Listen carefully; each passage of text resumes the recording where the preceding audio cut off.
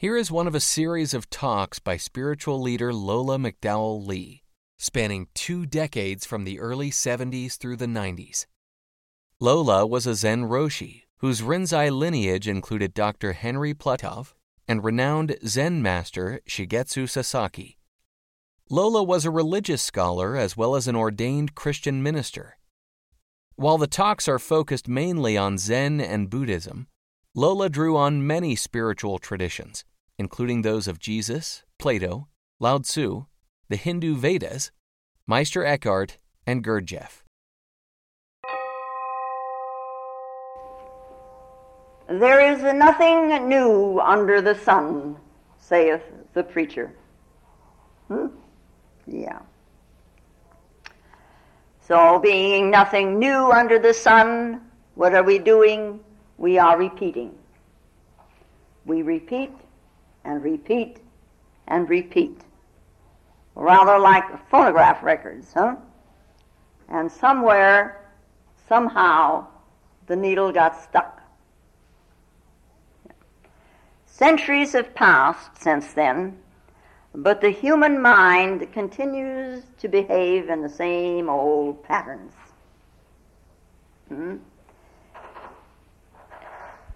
It killed Socrates, and it crucified Jesus.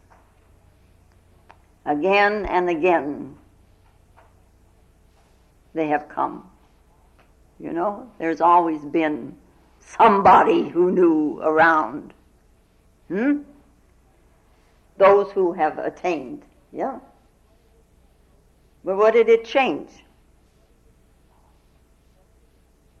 The repetition with the needle stuck, huh? If a Christ should come again, or a Buddha should come again, you know, he will do the same. They would do the same thing. They would bring to us the unknown. And what we know, you know, our known, is very apprehensive of that unknown. So again, we will have insecurity. When the known faces the unknown, it is insecure. And we say such things as, well, maybe the way I'm thinking isn't quite correct. You know. And that is an insecurity of a very high order.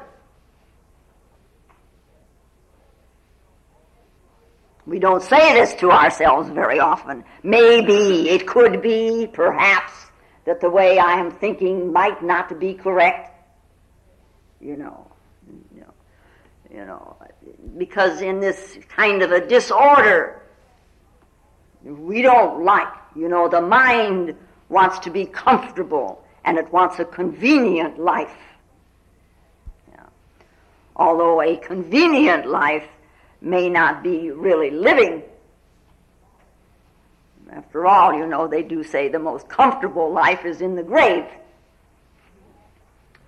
Yeah, then nothing has to change.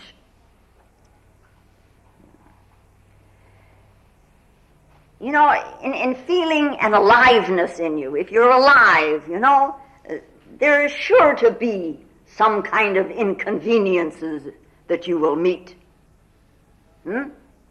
If you're alive, you will see challenges.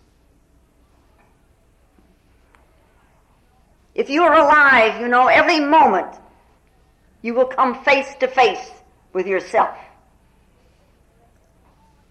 So that every moment you're ready to change and ready to move. Something in you is ready to move. You know? This is living adventure. But who is an adventurer? Huddled in our little holes. You don't call that living an adventure. No. And if you miss adventure, you miss. If your life is not one of adventure, you know, of a search into the unknown, then what is your life about? The same old repetition, stuck with a phonograph needle. Someone like Jesus, brings an unknown. See? He brings a challenge.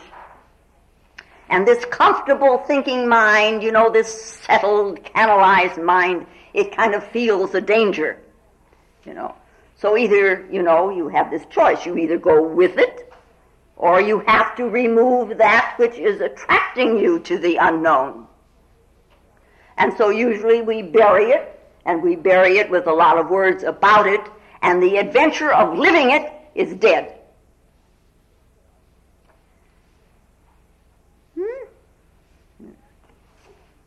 There are two types of order in this world. One is man-made order. And this man-made order we talk about a lot. We discuss it. And we argue about it. And we sometimes agree about it. And through this arguing and agreeing, we create foe and friend. About our man-made orders.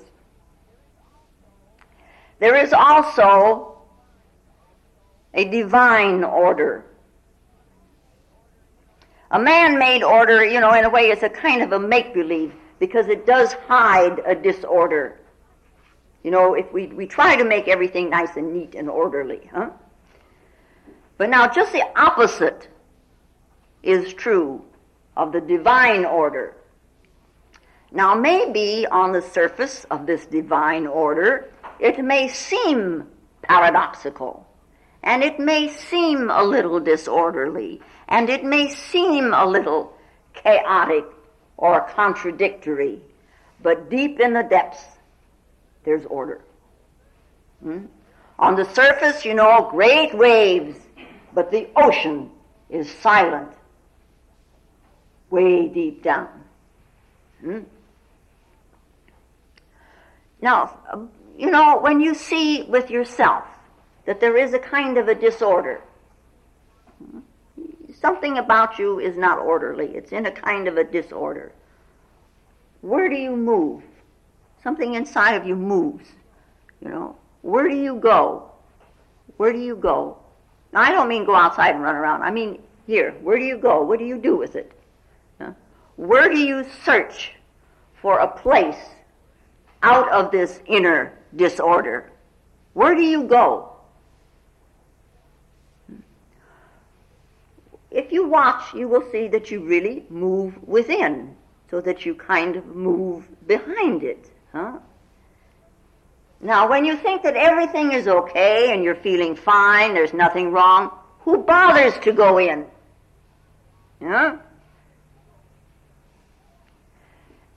Those who have come, who are great in the religious sense, allow us to look at our illusions of order so that we may seek for a divine order. This divine order that Lao Tzu called Tao, it means an order that is not man-made, an order which is intrinsic to itself. It is the law out of which man is born.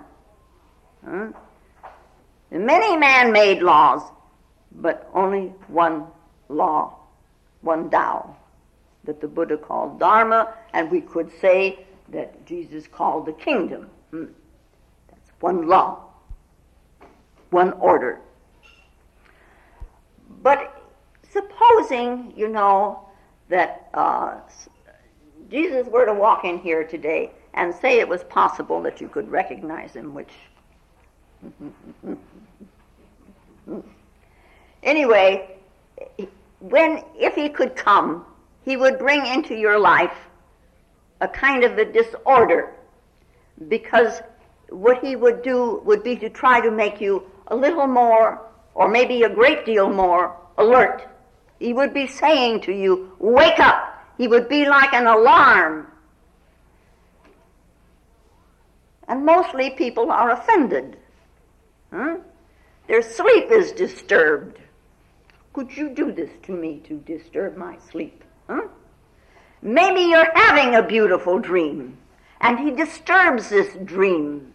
And you don't want to be disturbed. This dream is very nice. And yet, on the other hand, there is this attraction. There's something about it that appeals to something in the depths of you. The mind says, no, it's a lot of malarkey. But within you, there's something that starts saying, oh, let's wait a minute here, Maybe, yes. So that there is a conflict now. There is a struggle. And out of this comes fear. And what do? We have to get rid of the conflict. So we get rid of the person whom we think is causing it. Okay? Don't look at yourself, God forbid that you should look, huh? Yeah. But out there, crucify him. Get rid of him. Then I can be in my beautiful dream. Hmm? Yeah, but watch yourself, When you're in love, love is very undisciplined, And yet, on the other hand, it's the most disciplined thing in the world. When you love a person, what rules do you follow? I would like to see them written out in a book. What rules do you follow, huh? Yeah? What rules are needed for love? Love in a way brings its own rules. It brings its own orders. Don't impose on it something of the man-made order, huh? The love itself brings a discipline. So when Jesus said, I bring love to you, he also means I bring a certain discipline of the inner. And then when you encounter this inner, peace be unto you.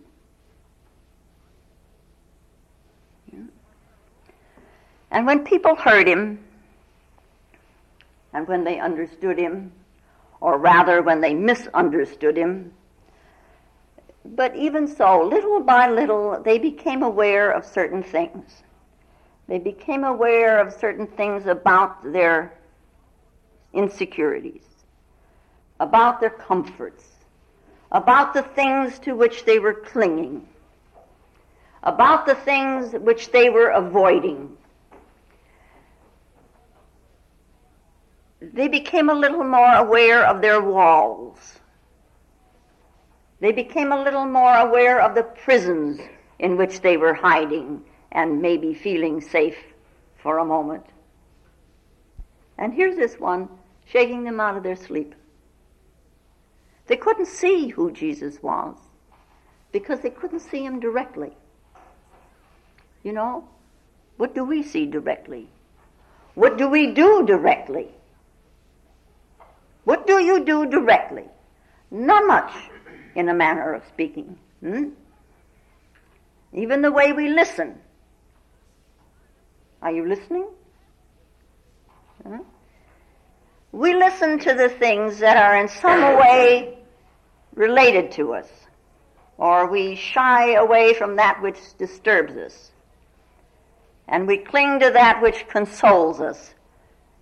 You can watch your thoughts as you go along, hearing, and you will linger with one thought longer than another because it may console you, and you will certainly drop immediately that which disturbs you because you listen in reference to yourself.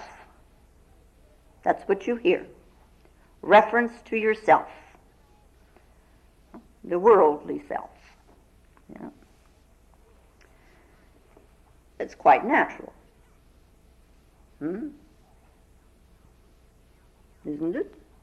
Wouldn't you think so? To listen about yourself. But because of yourself, this reference, things are apt to be confused.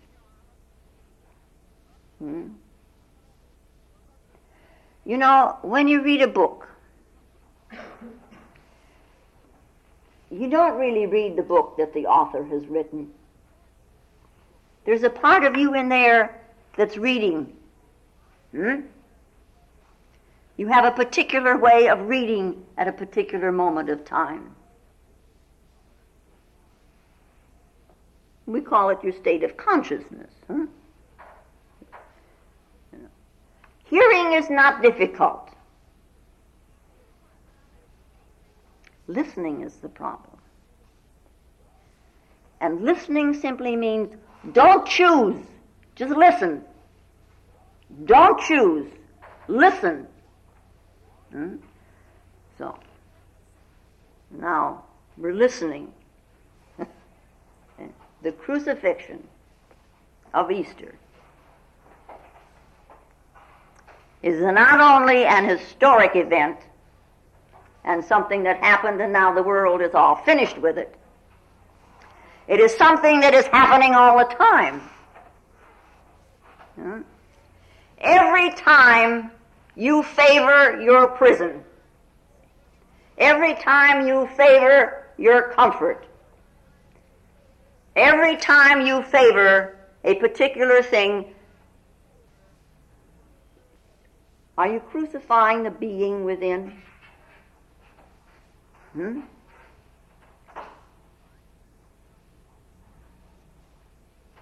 Now, if you understand rightly what I'm saying, you will stop that.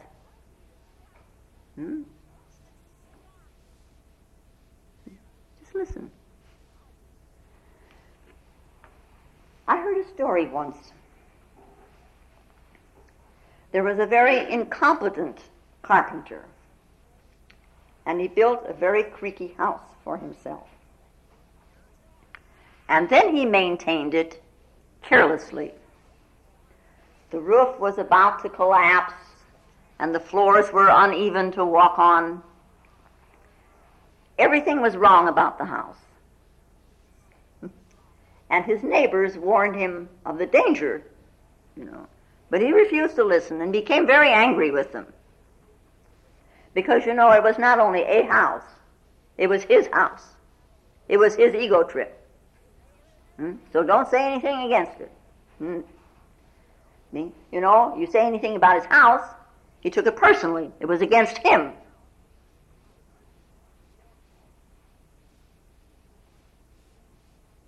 Yeah. This is how the mind reacts, isn't it? Yeah. Even someone disagreeing with some of the ideas that we have, we say right away to ourselves, he's rejecting me. And we forget it's just an idea that they didn't agree with. And so this man had his house. What have you got? And finally this man, getting tired of all this unwanted advice, he put some plugs in his ears. And the warnings continued. The neighbors still kept saying, your house is going to fall down on you someday. Move out, fix it, or do something with it. But this carpenter, he only smiled, and he didn't hear a word. And of course the day came when the house collapsed. And he escaped, fortunately, with only some very minor injuries. And the neighbors, of course, scolded him. See, we warned you. You're punished by your own stubbornness. And the carpenter just smiled. Incredibly, in spite of the disaster, he built another house. The same old foolishness. Ego is, after all, very stubborn. We make a mistake. You don't believe it? You make a mistake, and you rationalize it in 1,001 ways to defend yourself, to defend the ego, to prove that it really wasn't a mistake at all. No. And then you do it again, and this time you hope it's going to come out all right. Yeah? This is called hoping against hope. Yeah? And anyway, this carpenter, he built another house, very hazardous house, creaky house, and he moved in. And again he was warned. But he never changed his ways. because by now he took his earplugs as both a normal and easy way of living. You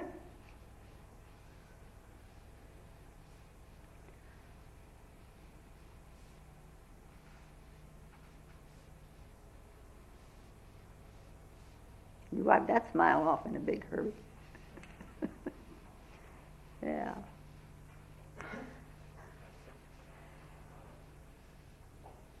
Now, Jesus' message, in a manner of speaking, we could say, was very simple. Anyone could understand it, but hardly anyone understood it. And the rank and file became so enraged that they killed this innocent man. He hadn't committed any sin. He wasn't a criminal, but he was treated as one. And 3 persons were going to be crucified that day, and one of the thieves' name was Barabbas, which means, the name means son of the master. Yeah. And there's somebody, I think it was Marie Corelli, wrote a book about him and how he finally, with all his guilt, tried to cope with his life. Yeah. Anyway, the bandit who was sentenced to die.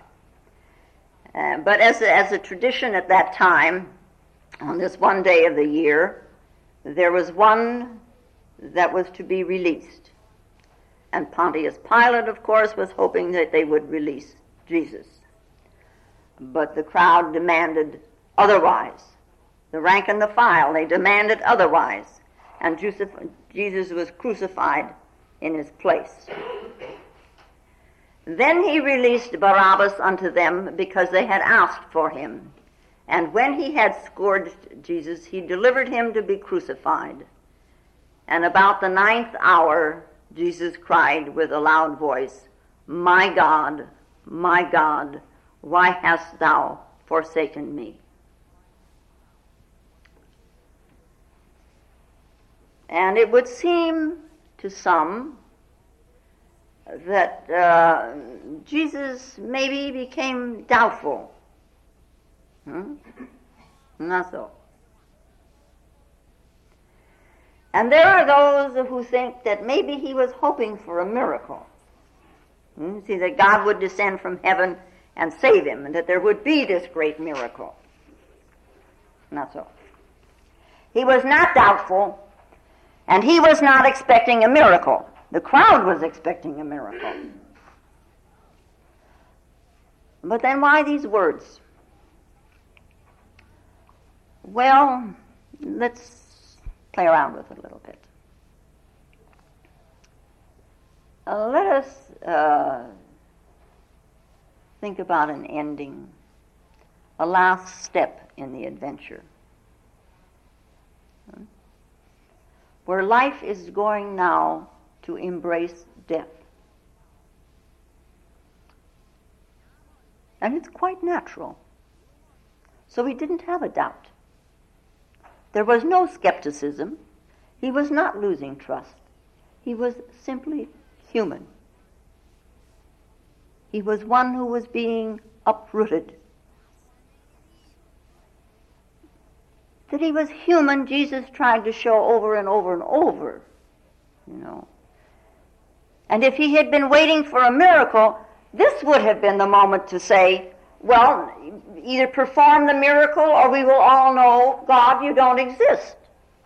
I was fooled by my own illusions, by my dreams. Or maybe he would have challenged, and said, now is the time to prove that you are. And he did none of this. There was a man at one time by the name of Burke, and he stood before his audience. He was a philosopher of some kind. And he took out his pocket watch, and he stood there, and he said to these people, I will believe in God if he can stop this watch. Now! Stop this watch now! And he looked upward and he said, if you exist, please do this much of a miracle. It's not a big miracle I'm asking. All you have to do is stop the watch. Then we will know that you exist. And of course the watch didn't stop. So to this man, he had proved that God didn't exist. He could have at least said something that maybe God was wearing earplugs at the moment or something, but no, he didn't exist. This my God is a simple humanness. I am a fragile human being. And some of them that stood there, when they heard it, said, this man calleth for Elias. He was an old prophet, Elias. And this call, my God, and no answer. Existence is silent. There was no verbal answer forthcoming. And he gave up the ghost. He surrendered. And the veil of the temple was rent in twain. And Jesus was taken from the cross and placed in a tomb with a huge stone in the front of it, so that no one could come and take away the body. They were very fearful about this. And then on the third day, as we are also familiar with, becomes Mary, who finds the tomb empty. But then she talks with Jesus in the garden.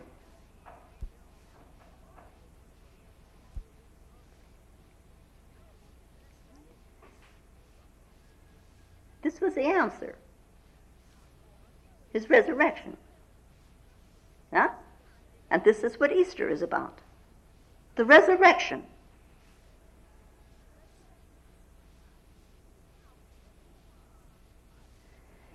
And in John we read, then the same day at evening, being the first day of the week, when the doors were shut where the disciples were assembled, came Jesus and stood in the midst, and saith unto them, peace be unto you.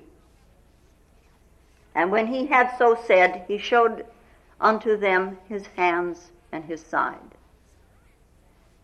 Then were the disciples glad when they saw the Lord. Then said Jesus to them again, peace be unto you, as my Father hath sent me, even so I send you. And when he said this, he breathed on them, and saith unto them, receive ye the Holy Spirit.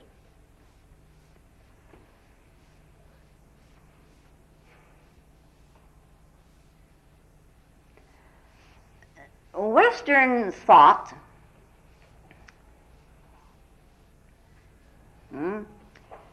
has mistaken the message of Easter as having meaning only to the resurrection of one single man in remote history.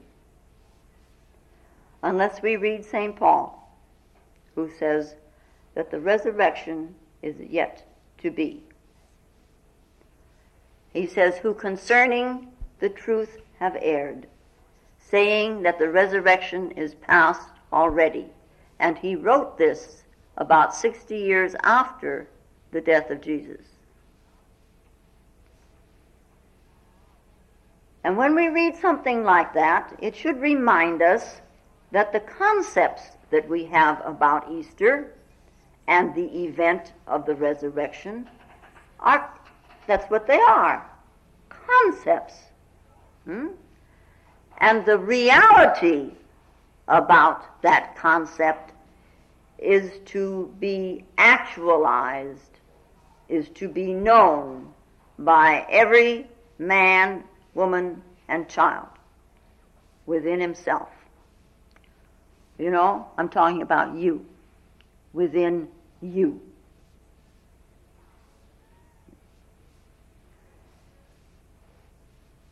Easter symbolizes the goal of our struggle.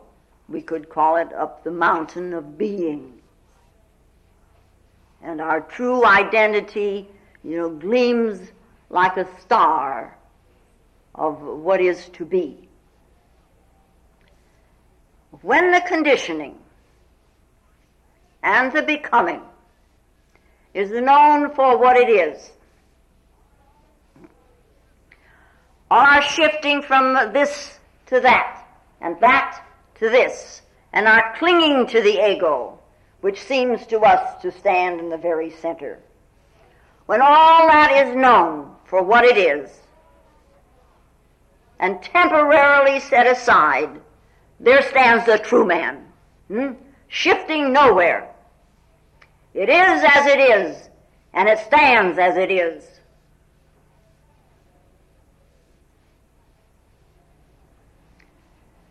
To give a true meaning to the symbols of Easter, of the resurrection, of the rebirth,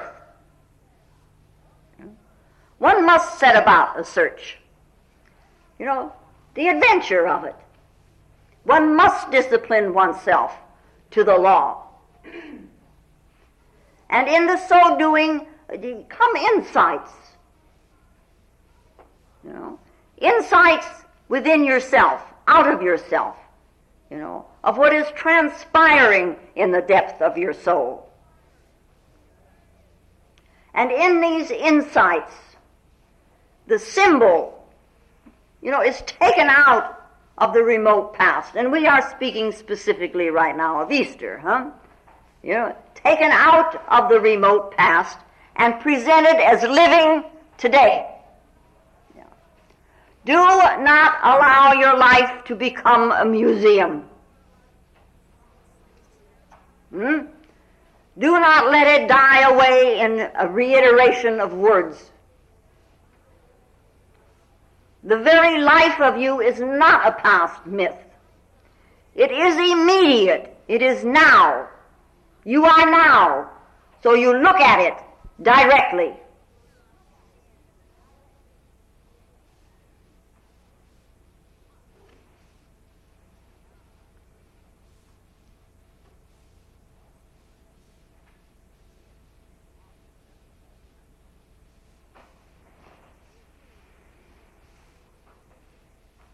On the Holy Saturday, that is the day between the crucifixion and the resurrection, the day in which it is said that Jesus spent in the belly of hell, which most people don't want to hear about. Just give us the goal. Never mind the rest, Yeah. Just give us the prize. Never mind all the other falderall. But on this Holy Saturday, in an ancient ritual of the church, a candle is lighted and the water is blessed. Now, what do these symbols signify to you? We have receptive water and living flame, and they point to something. In the ritual, this ancient ritual of the church, the lighted candle is dipped into the water just slightly, and then again a little deeper, and the third time the whole of the candle is immersed. So they say now the womb is fructified with fire, with spirit, which is the symbol of transformation. It's sometimes called a spiritual marriage.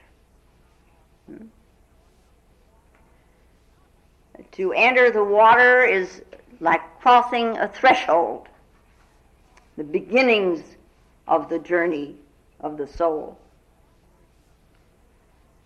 The baptism of Holy Saturday,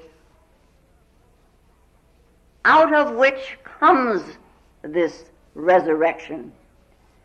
And Jesus said, "Verily, verily, I say unto thee, except a man be born again, he cannot enter the kingdom." And poor little Nicodemus, whom I love so much. How can a man be born again when he is old? How can he enter again a second time into his mother's womb? Verily, verily, I say unto thee, except a man be born of water and of spirit, he cannot enter the kingdom.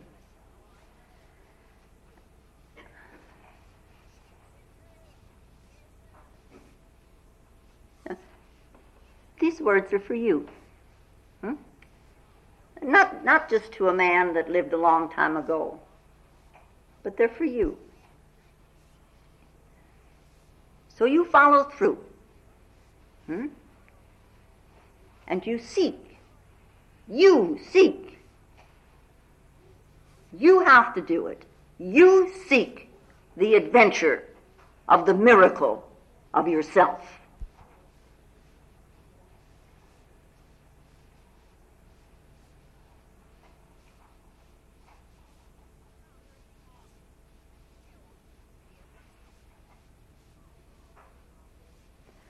We all look out there. We've got two eyes that look out there. But if we only look out there, the divine within us remains untouched, unknown, and unawakened. And of course, I'm not saying forget about what's going on out here, you know.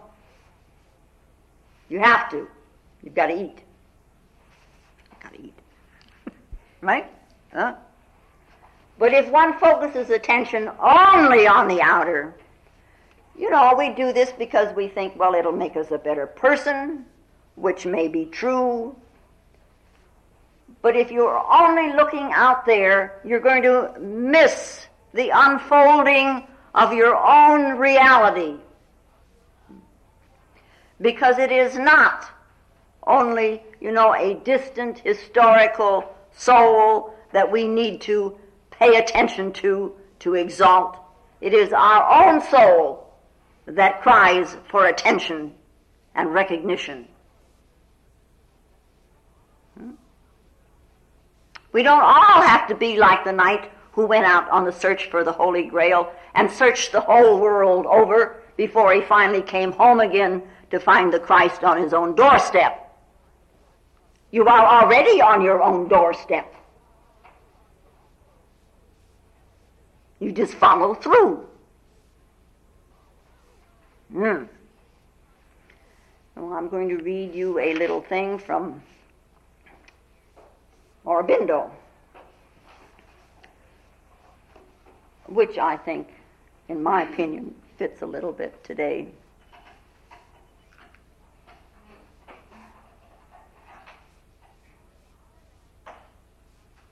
Our life is a paradox with God for a key.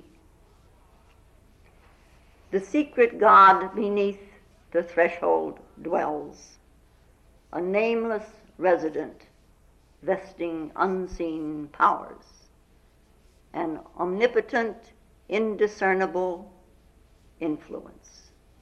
He sits unfelt by the form in which he lives, and veils his knowledge by the groping mind. A wanderer in a world his thoughts have made. He turns in a wheel of error and truth to find a wisdom that on high is his. As one forgetting, he searches for himself, as if he had lost an inner light. He seeks as a sojourner, lingering amid alien scenes. He journeys to a home he knows no more. His own self's truth he seeks, who is the truth. He is the player who became the play. He is the thinker who became the thought. The many who is the silent one. He explores the ceaseless miracle of himself, till the thousand-fold enigma has been solved in the single light of an all-witnessing soul. That's our Easter.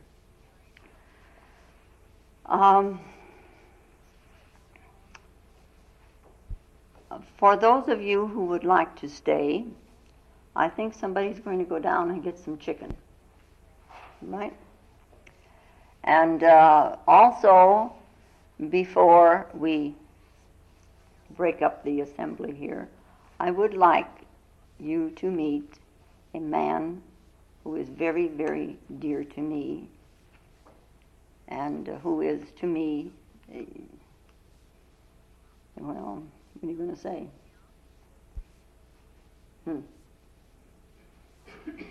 He's my teacher, Dr. Henry Plodoff. Yeah. Happy Easter. Happy rebirth. Yeah.